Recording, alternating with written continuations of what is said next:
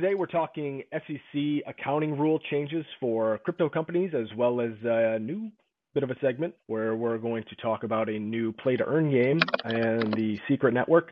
But let's start with the SEC, because last week on the 31st, they released an internal bulletin which provides guidance for new accounting rules for specifically for entities that are responsible for safeguarding crypto assets on behalf of their platform users. This is a little bit dry, but it really caused quite a bit of an uproar. It's pretty controversial, and the changes can really, there were many, but they can really be boiled down to one major change and then several requirements that are new burdens, accounting burdens for companies resulting from that change. But the change that we're talking about is that these entities, these platforms that need to safeguard crypto assets on behalf of their users, think about like Coinbase. When you buy assets on Coinbase, when you buy crypto, they stay on Coinbase. And Coinbase, they host your wallet there. They safeguard those assets for you. Well, now they have to present those assets on their balance sheets as liabilities. The logic here follows really a similar treatment that banks, traditional banks, must follow in regard to their deposits.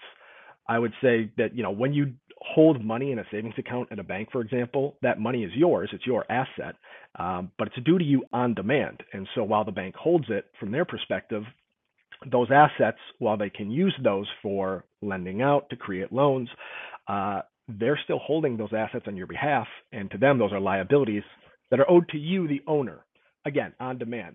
And so this is a pretty significant change. And their rationale is that crypto entities possess unique technological risks, unique legal risks, and unique regulatory risks.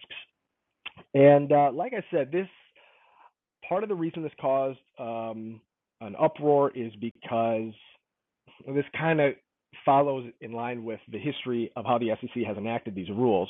We don't have a great regulatory crypto framework, and so this is kind of just another scattershot way of enacting rules that might actually be pretty burdensome, because as a result of these rules, there's probably half a dozen items that these entities, these companies, are going to have to report on their financial statements, such as they're going to have to report like what the fair value of their assets are going to be.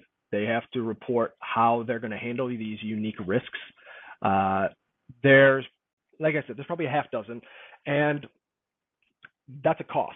Any additional disclosures, any additional accounting reporting is, it just comes down to hiring more people, spending more time, just making sure your books are in order and your disclosures are in order. So, Greg, that's kind of the upshot. That's what the situation is.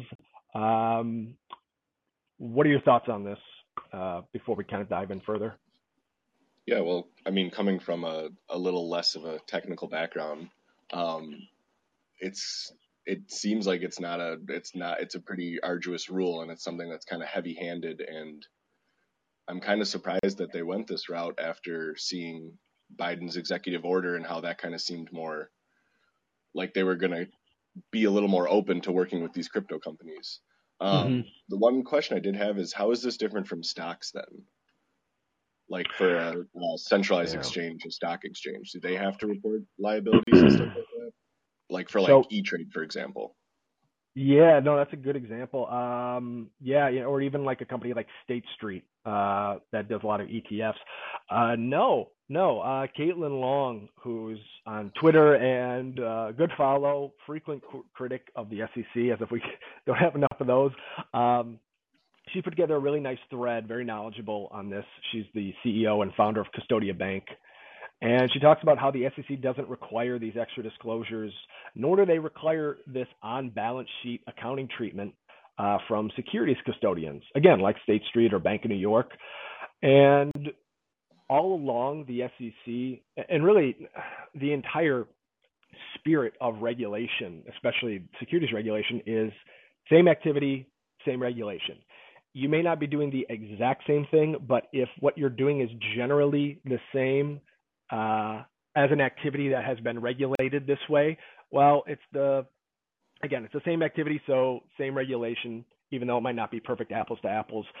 And well, that's not the case. And so she outlines that this creates a shocking double standard. And again, it goes back to they're invoking very non-specific, by the way. If you read this bulletin, which I've posted in the article description, they say that these platforms, these crypto platforms, have unique tech risks, legal risks, and regulatory risks, but they don't really outline what those are.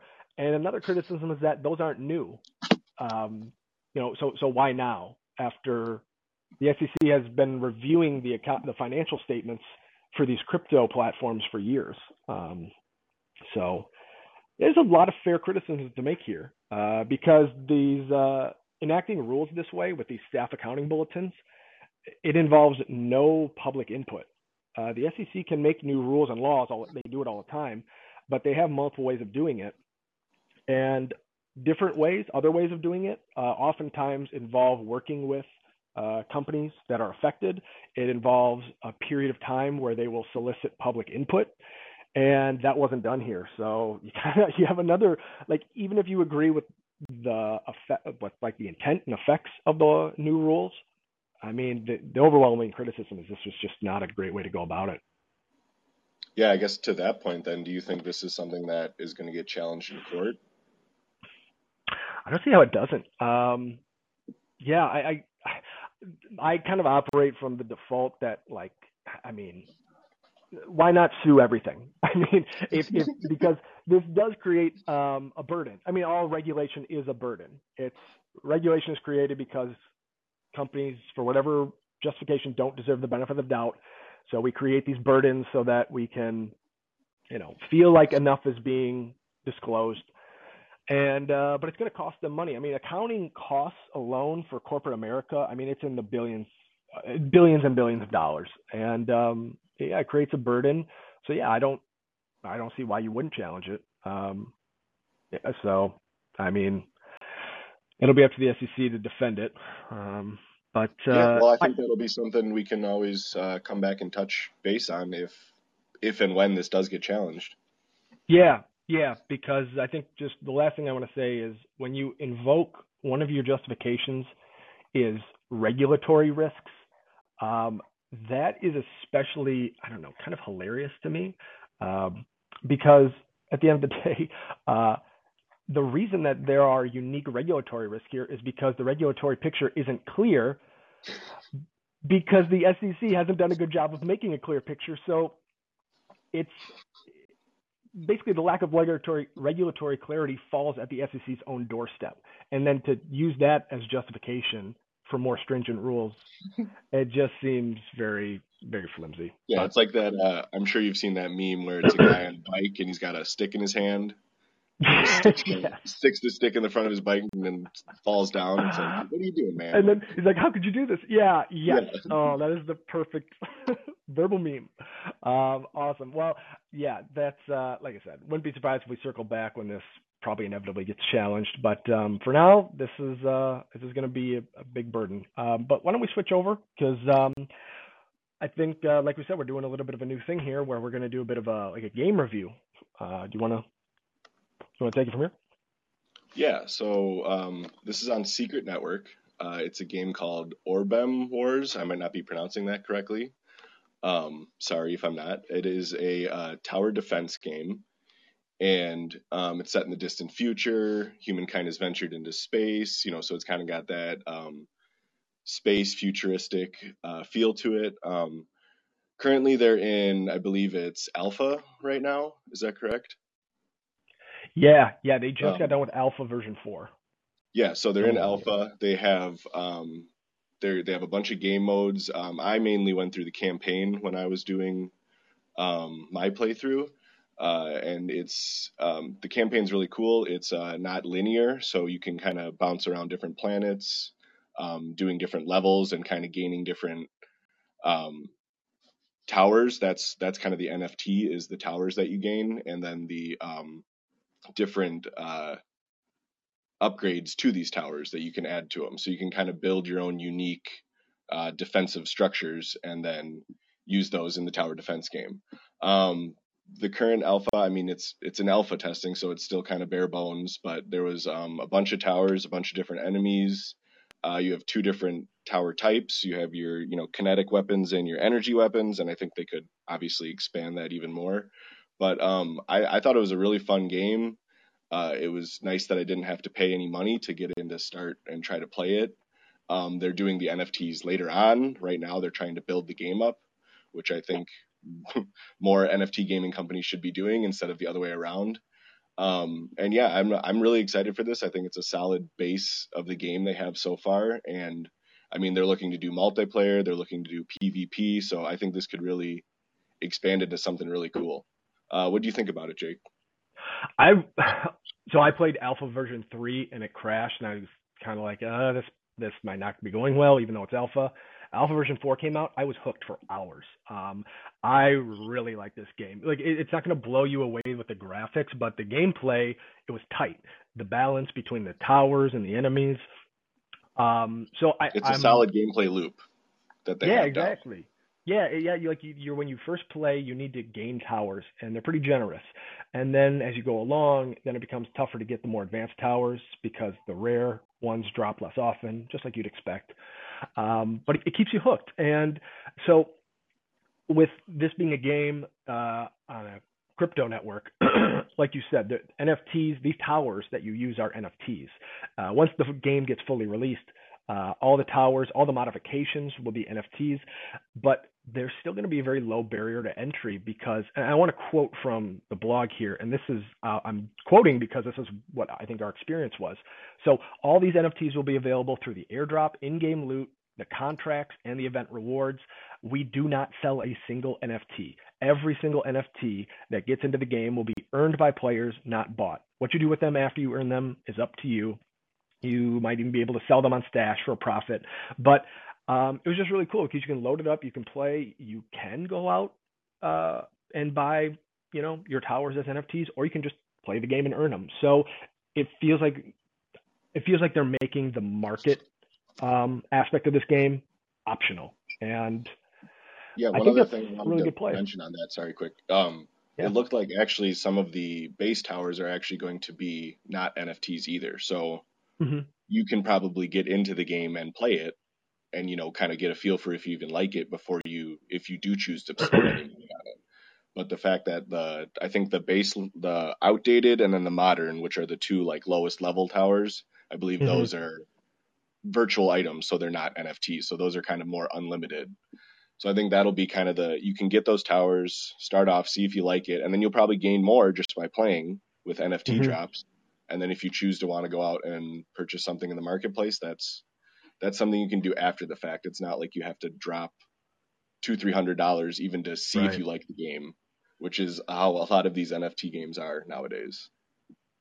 Yeah. I mean, I've tried to get into a few of these play to earn games, and it feels like you have to set up, connect your wallet, make sure you get some NFTs. Sometimes they're like, I think Axie, if you want to get into Axie, like it's pretty expensive. I mean, it's a very popular, fun game. It's a low barrier to entry here with Orbem Wars. If you go onto the Discord, which we should probably link, the developers are super active and responsive. It's a cool community. It's a cool game, and I mean, if this is what the alpha looks like, I played some shitty betas, and this alpha was like, it was fun. It was genuinely on its own. I think it could stand as a fun game, but they have big plans, and hopefully it just gets better. Yeah, I mean, you can definitely see the skeleton there. And I'm just sure they're going to keep fleshing it out, but that the base game right now is a fun game. Yeah, they're also talking about doing mobile, which would, I think it would work really well on mobile. But, there's questions. Seem like it's too intense or hardware intensive. It's a pretty low barrier for being able to get in and play. Yeah, and there's questions like, how do you change the meta? How do you change the balance of towers when they're worth money? Like, let's say that you think a tower that you created as the developer is maybe a little overpowered and you want to tone it down to create a more balanced game. Well, if someone just paid $1,500 for that tower and you nerf it and now it's not as powerful, like, you might undermine the value of your marketplace. So there's still a lot of unique challenges here. But they got a fun game, and that's a good place to start from. Yeah, exactly. I'm 100% with you on that. I think it's a fun start to a game, and then yeah, I mean you can figure out the NFT stuff afterwards. But if you get a good base game and something that people want to play and are going to enjoy, then I think that's a great start. And it also looks like if people want to get in and try this out, it's an open testing, open alpha, open beta. Um, that they're doing right now. You can go and download the game, try it out, give them your feedback if you want to see other stuff added to the game. I mean, I think this is a great opportunity too if people want to help form and shape what this game is going forward. Now's a great chance to get in. Yeah, I think they're still giving out airdrops when you participate, and just go to the Discord. It's really easy to find the download. We'll link it I in got the in. description. Yes, we will. I was in and playing in 5 minutes. It's so easy. So, but yeah, well, cool. Well, I think we're up on time, but great to talk to you, bud. Yeah, I think this is something we'll touch back on again as they keep releasing new versions. So Oh look yeah. forward We'll to be that. talking about Orbem Wars again, I think. But all right, bud. Well, hey, you have a good one. We'll be back You tomorrow. too. Sounds good. Yeah.